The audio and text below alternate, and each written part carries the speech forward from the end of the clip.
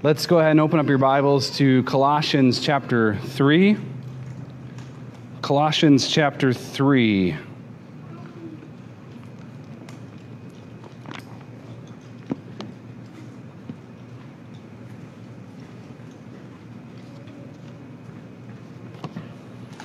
Colossians 3, I'm going to read verses 9 through 13 just to give us context, but we're going to focus in tonight on verse 13 especially.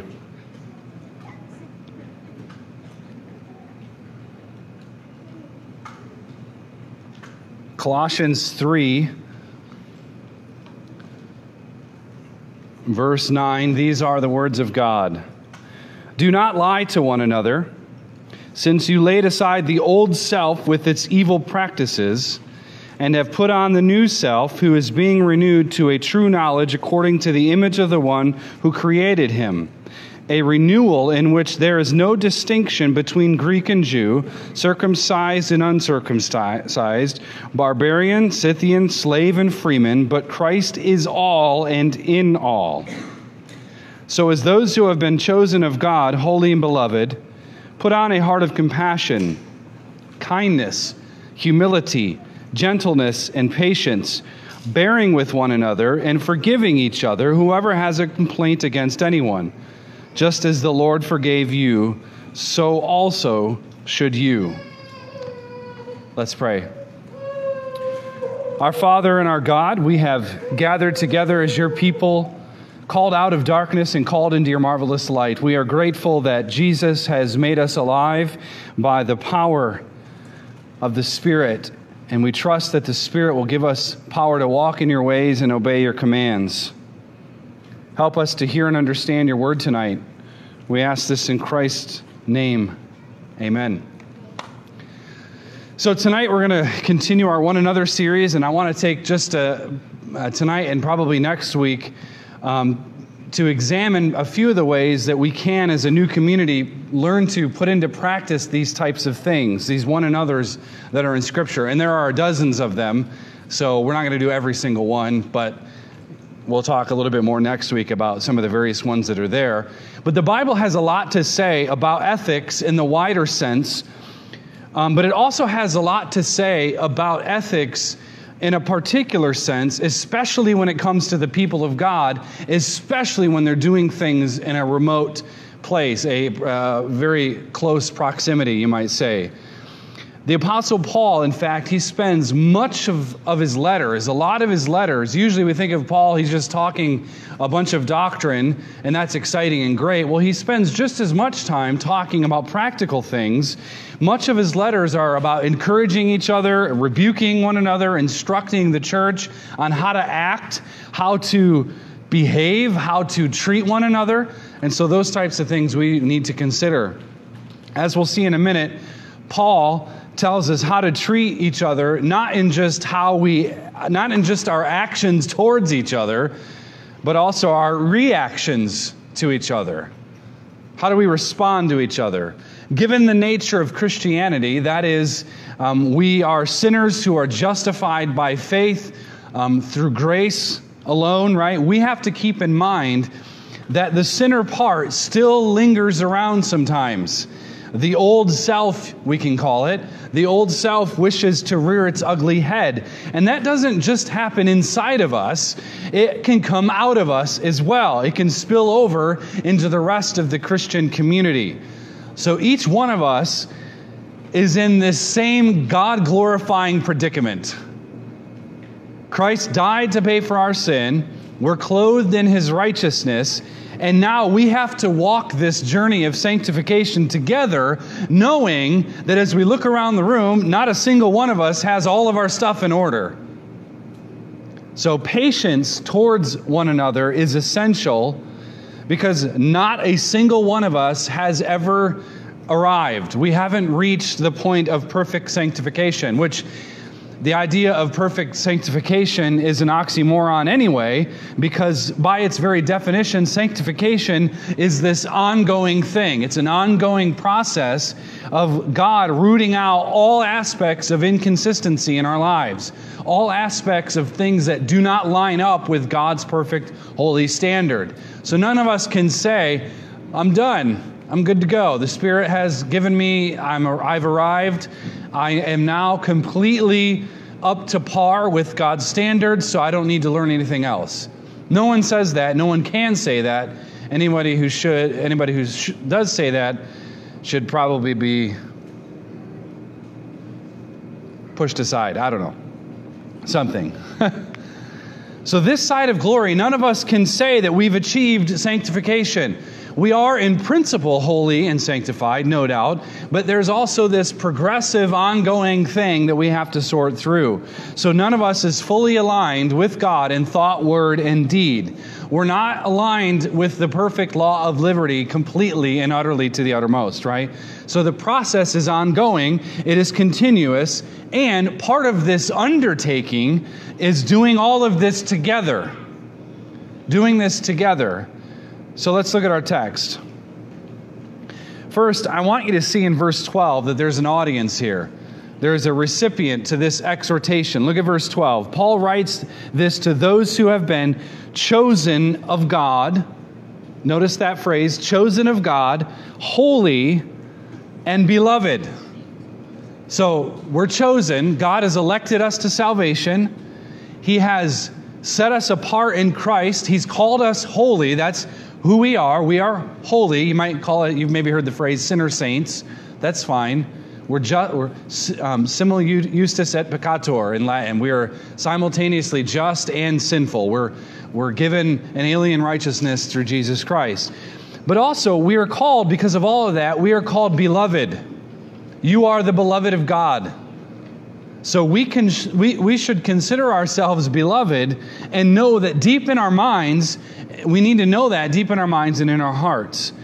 Now, because of this objective truth, Paul tells us to put on some clothing and thus dress for the occasion. We're told to put some things on. You're supposed to get dressed for a particular situation, a particular circumstance, an occasion. These things, Paul says, are to be put on in order to function together in Christian community. So, what types of clothing are we supposed to be wearing? Well, he says right here in verse 12, he says, put on a heart of compassion, kindness, humility, gentleness, and patience. Some of these you will have seen in the book of Galatians. They are the fruit of the Spirit. But in a sense, all of these are fruit of the Spirit. Why is that the case? Well, because the natural man can't do any of these things. Only the elect, only the holy, only the beloved of God, empowered by the Holy Spirit, can put these types of clothes on. They're the only ones who can wear them. So the natural man can try, but ultimately he cannot do so. He's dead in his sins. So Paul says to put these things on. These are clothes that you have to wear. A heart of compassion, kindness, humility, gentleness, and patience. Paul goes on in our verse here in verse 13 to explain what happens when we put those sorts of things on. What happens when you put these things on? Well, you bear with one another. That's our focus tonight. Bearing with one another and forgiving each other. Forgiving each other if anyone has a complaint against the other. So when our lives are marked by hearts of compassion, when we've put on the clothing of kindness and humility and gentleness and patience, those are things that you, church, that we are supposed to put on. You have to wear them. You don't just wake up and sort of go about your day. You put clothes on to ready yourself for the day. You wear these things. So when we're marked by hearts of compassion, when we put on the clothes of kindness and humility and patience and gentleness, we then in turn, we are equipped and thus we are dressed for the occasion that may arise when we need to bear with one another or forgive each other. So when the occasion comes, and it will come, won't it? It will come. If you've been married 5 minutes, you know the occasion will come. When you find yourself in a particular snafu with a brother or sister in Christ, you have to dress properly for the occasion. Otherwise, you won't be ready. No one is going to bear with each other if he is lacking patience or gentleness. It's impossible. No one is going to forgive the other when her heart is lacking compassion. You have to dress for the occasion. You have to suit up for the situation. You as a person lacking in humility and gentleness towards a brother or sister in Christ is like showing up to a funeral with your mud boots and overalls. That's what it's like. You dealing with your brother or sister with a lack of humility and gentleness and patience is like showing up to a funeral with your overalls, having just shoveled you-know-what in the horse stables. You're not dressed for the occasion. You're going to stand out. It's going to be awkward, and it probably will stink. That's the analogy Paul gives us. So you are not dressed for the occasion, and you're never going to be prepared to deal with the occasion if you don't have the proper Spirit-filled clothing on. So what does that mean? Well, this means that we must be constantly cultivating these virtues ahead of time. You don't get to the time of the event and then ask, well, what should I wear?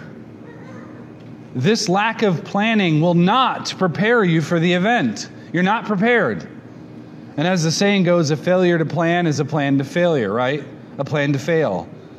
So the same thing goes with how the Bible tells us we should bear with one another and how we should react towards one another. So if none of us is putting on the necessary clothes, then we will be in this constant state of inexorable confusion. So your job and my job is to be putting on a heart of compassion and so on. And when we do that, we are ready to face whatever circumstance comes our way. And it will come your way. Listen, Christian living is not a string of fortuitous events.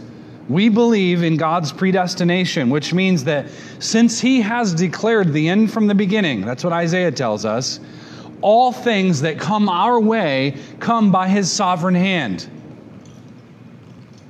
The hurricane was from the sovereign hand of God.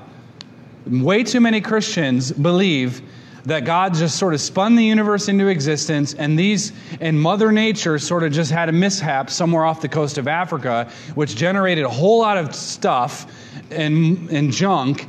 And as you know, hurricanes need water to continue, so it just feeds and feeds and feeds. And it hit the coast of North Carolina, and well, that's just it. I guess that's just how the world works.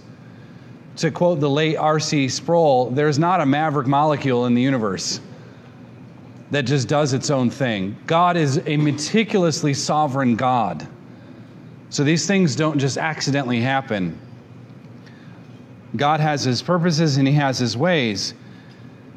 So all of this means that Christian living together like this is not a roll of the dice.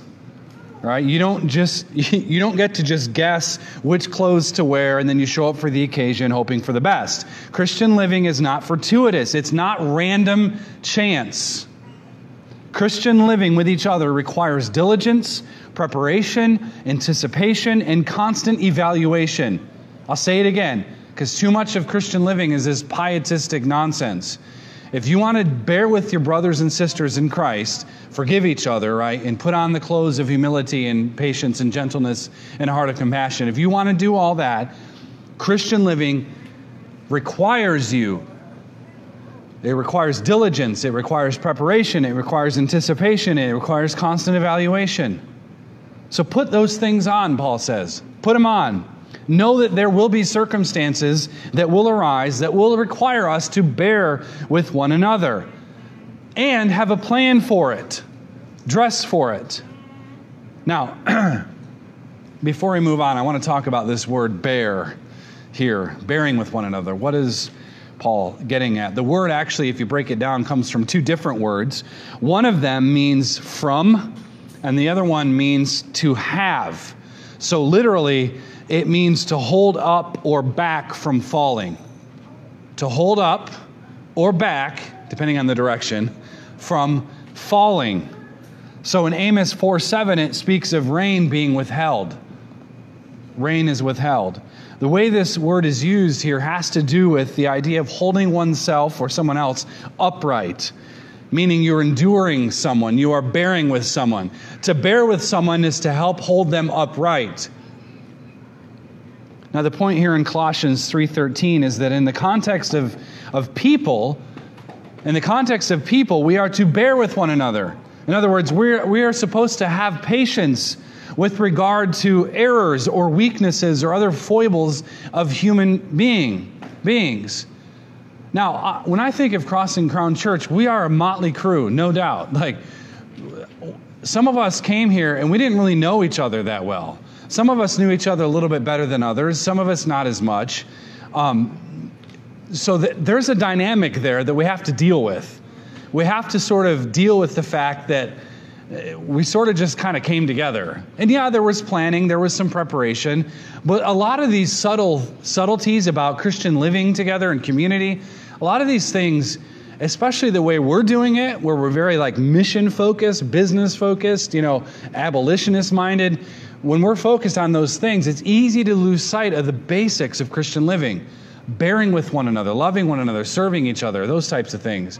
So we have to sort of think about those and don't forget about them. Don't leave them behind, because it can build up and, that can be bad. Build up in the engine block's going to ruin your engine. That's what happens. So the word simply means if someone's falling, it's our job to hold them up. That's the point here. That's the visual picture that the Apostle Paul is giving us. Now, a couple of examples of its usage. Jesus said this in Matthew 17:17. He said, "You unbelieving and perverted generation." Jesus was often not very nice. "How long shall I be with you? How long shall I," here's our word, "put up with you?" In the Septuagint is the Greek translation of the Old Testament, the Hebrew. It says in Isaiah 46:4, "Even to your old age I will be the same, and even to your graying years I will bear you. I have done it, and I will carry you, and I will bear you, and I will deliver you." This idea of carrying someone. If someone is going through a difficult time and you want to bear with them, you are carrying them. You're helping carry them. Now that verse is God speaking to his people. No doubt God sustains us. No doubt God carries us. But we're supposed to do the same toward the other. The point Paul makes here, and he says the very same thing that Matt read back in Ephesians 4:2, is that we are to exhibit patience and long-suffering towards each other. That's what we're supposed to do. We must be willing to possibly endure, hold up, and tolerate some level of difficulty in our relationships. Did you hear me? We must be willing to possibly endure and hold up and tolerate some level of difficulty in our relationships. So obviously the context here is more so with our brothers and sisters in this particular gathering, this community. But think of it even in any relationship you've ever been in. Boyfriend, girlfriend, husband, wife. Again, you're married 5 minutes and you've already figured out they're sort of weird. They're different. They do things differently than I would. They don't put their clothes away the way I do. They don't think on those terms. And once you sort of get that marriage thing going down the hill, several years down the line, you realize either we often will change. Usually that happens. I'm definitely different. 12 years married in now. 12 years ago, I was a lot different. But we sort of learn to bear with each other, and you forgive each other, and there are certain things you have to figure out as you go. It's the same thing, not only in a marriage relationship, but in Christian community. So we have to hold each other up. We have to tolerate to some degree this sanctification that happens in other people. That's what we're supposed to do. And it doesn't take long for anyone to realize that this is simply how Christian community functions. We are not perfect. None of us are perfect. None of us has reached glory yet. We're going to do things that are probably going to irritate the other person. Why do they do it that way? Why is he like that? Or why is she like that? And it's not even major sin issues. It's just, maybe we're all weird, right? We all have quirks. So it doesn't take long to figure out what these things are. When Christian community is done in a manner consistent with the Bible, suddenly those foibles and those flaws and quirks, they start to show up. Living in close proximity with people brings all the gunk to the surface. Now, moving into a new home, you don't know the character of the house. You don't know the character of the house. You don't know about the leaky faucet right away. You don't know how the water heater functions or doesn't, as it were. You don't also know how the knobs work. When you're tiptoeing through the house at night and you're on hardwood floors, you can't expect to know where all the creaks and the squeaks are in the floors. You don't know that stuff yet. You haven't been there long enough. The same is true with the household of God. You have to live in the house. You have to get to know the imperfections. And when you know them, you have to deal with them. So you can only pretend that the ceiling isn't leaking for so long. And then you have a major problem on your hand. Which is why Paul tells us here in Colossians, he tells them and us today, we are supposed to put on things. We're supposed to put on certain virtues in order to deal with this disheveled house. So when the Bible tells us to bear with one another, it's not telling us to do something we're unable to do. The Bible is not telling us to do something that we are unable to do. Now, perhaps in our own flesh, we cannot do it, but we are of the Spirit, and we're told to walk in the Spirit. So the command here is to put on. That's the command in the logic here. Now, the result of you putting on these things is bearing with one another. So people jump to that. Oh, we're commanded to bear with one another. That's not the command here. The command is to put on a heart of compassion and kindness and humility. And when you do that, when you obey that command, then you are ready to bear with one another. Then you are ready to forgive each other. And that bearing, Paul says, looks strangely and oddly like forgiveness. Look at verse 13. He says, bearing with one another and forgiving each other. There's a reason he goes with forgiveness right there. Forgiving each other. Whoever has a complaint against anyone, right? Bring forgiveness. Just as the Lord forgave you, so you must also. So also should you. So when you see an imperfection in your brother or sister, what will your response be to that person's interaction with you? It could be a sin. It could be a sin issue. Now we have to deal with that.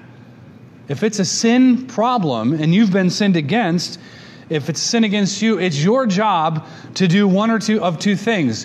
One, Proverbs 19:11 says that it's a glory of a man to overlook an offense. So you can overlook that. Or two, you have to confront it, which is your responsibility. It's your responsibility. But what we can't do is demand that people be patient with us, all the while being impatient with them. We cannot expect and demand and stipulate that people bear with our quirks, all the while we complain and gossip and grumble about theirs. Listen, it's not forbearance if we're murmuring our way through it. It's not forbearance if we are murmuring our way through it.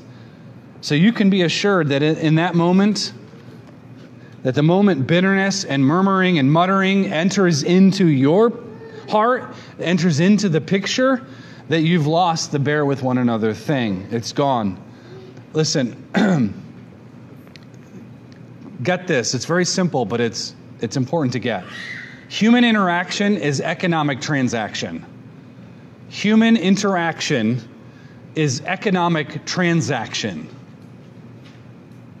The way humans act and react is more than simply matter interacting with matter, right? We do not exist in a world of pure materialism, so human interaction is always an economic transaction. So all of our dealings are more, our dealings with each other is more than just materialistic transactions. There are emotions involved, aren't there? There are emotions involved with our interaction with each other. Physical touch isn't just physical touch, right? It's not just physical touch. There's emotions there. There's spirituality involved because we are more than just bags of meat, right? We are body and soul. We are spirit, and matter, and God owns all of it. But all human interaction is economic transaction. So we are always giving and receiving more than just goods and services, are we? So that's why Paul, he says in economic terms, he says, owe nothing to anyone except to love one another. For he who loves his neighbor has fulfilled the law. That's Romans 13:8. So all of this is simply to say that our human transactions are deposits and withdrawals. They're credits and debits with each other. Think about it. Paul says elsewhere, right? This is from Jesus. It's better to give than to receive. Now, if you think about that and you tease that principle out, you receive a bigger blessing when you give. It's sort of like this kingdom, like backwards multiplication. You multiply your blessing when you give, more than when you receive. So when we walk this Christian life together, we need to keep in mind something important. We are giving ourselves away to each other. That's what we're doing. We are giving ourselves away to each other. Jesus says in Matthew 10:8, freely you have received, freely you must give. We've been bought with a price. That's 1 Corinthians. We've been bought with a price, which means that we are not our own autonomous selves. Think about it. Think about, you may be walking through a situation now. I don't know, maybe you are. And you are trying to deal with forgiveness with someone. It's a lot of emotions involved. There's bitterness, there's envy, there's anger. Sort of these things are there, and they're sort of bubbling up. And you're trying to figure out a way to deal with it. And maybe it's a sin issue, and you just need to confront it. Fine. But maybe it's not, and maybe you're just too proud. Maybe you're just being too arrogant. Maybe you're too proud to give you want a lot of grace, but you're not going to give it to them. So whatever that situation is, you have to realize that Jesus said, the Bible says we've been bought with a price. We are not our own autonomous selves, which means that we belong to each other. And the way we belong to each other is our work together, our life together. And we are able to bear with one another when we realize that we are not our own. We belong to Christ. So our lives are meant to be spent. Yet another economic term. So we are giving away that which God has given us. Think about it. If you are not your own, and you're not, you have been bought with a price. You've been redeemed by Jesus Christ. If you are not your own, and you are failing to give away to the other person, what are you saying about Christ? You are saying that you don't belong to Him. He's not your master. You're not His slave. So now what? You're stuck. We give away ourselves, and we give away to one another the gospel of Jesus Christ. That's what this economic transaction is, which is why all of this ends the way Paul does, the way he does with his exhortation in verse 13. Just as the Lord forgave you, so also should you. See, we have to talk about sin the way the Bible talks about sin, no doubt. Call it for what it is. Call it for what it is. But we should also keep in mind that we have to deal with sin the way the Bible tells us to. You can't just call it a sin and then deal with it on your own terms. We have to call it what it is and deal with it the way the Bible says we should. And this simply means that if we're going to accomplish the things God wants us to accomplish, we have to take seriously how we do this one another thing. All of it, every single ounce of it, must be in terms of Jesus Christ, His death and resurrection, and His law. We are told to love one another. We are told to treat each other lawfully. And here's the entire punchline to this message. Kids, listen. Our admiration for Christ's forgiveness, leads us to an imitation of His forgiveness. That's the principle in verse 13. Our admiration for Christ's forgiveness leads us to an imitation of His forgiveness. So to the degree that we admire and we esteem and we revere and we value and we treasure Christ's forgiveness of us, that's the degree to which we will imitate His forgiveness towards others. This is yet again another economic transaction. The more admiration for Christ's forgiveness of us that we have in the credit column, the more that we can debit out to others. The more we walk in the Spirit, the better dressed we are to deal out this grace to others. So if you walk about in your daily life failing to appreciate, failing to behold the glory of Christ in the gospel message, if that tank isn't full, then you aren't going to have anything to extend to others. That's the economic transaction. That's behind all of human relationships. It started in the Garden of Eden, and it continues through history until the consummation of all things. We are economic transaction people. That's what we do. We have a credit column and a debit column. If the credit column isn't full of Christ and putting on patience and humility, you will never debit out something to others. It's basic economics. You can't give someone true forgiveness if you don't have it. You can't give someone patience if you don't have it. You can't bear with someone if you don't know what it means to be able to do so. Not until we are fully and utterly captivated by Christ's forgiveness will we be able to then grant it to others. So that's basic economics 101. You can't give something someone you don't have. Now, one of the things you may have heard or said pertains to this very issue. And I'm just going to say it up front. We have to knock it off. We have to stop. This type of thinking is absolutely incorrect. It's entirely unhelpful. And yet this is what usually prevails in evangelicalism. And here it is. Are you ready? You've probably heard this type of thing. Aren't you glad Jesus tolerates us? Right? Have you heard that said before? Well, Jesus tolerates me. I guess I better tolerate her or him. What we're really saying is, aren't you glad that Jesus puts up with my sin? You know, he doesn't really care enough to deal with it. Aren't you glad he just sort of lets it go on? Now, whether we mean it or not, that's what it says. Listen, Jesus doesn't just put up with you. He doesn't just tolerate you. You know, most days he's just annoyed with your behavior, but some days he's kind enough to just sort of tolerate it and move on. No, that is not the gospel message. He loves us with a perfect, self-giving love. Jesus doesn't tolerate you. He adores you. He loves you enough to sanctify you, to grow you into his image. Yes, he's patient. Yes, he's long-suffering. Absolutely, no doubt about it. Jesus does bear with us, no doubt. But his love for us cannot be reduced down to mere toleration of us. His love is fierce and bold, and it's courageous. And this love does the hard work of giving his Spirit to us, sanctifying us, and making us more like him. So he doesn't just accept that we're rebellious and move on. He breaks us with his Spirit. See, when you see yourself as the chief of sinners, and you see Christ as the supreme Savior, you begin to look at others in an appropriate way. And here's the thing. We can say we believe all this stuff. After all, we're Reconstructionists, right? We have the answers for everything. We are intelligent.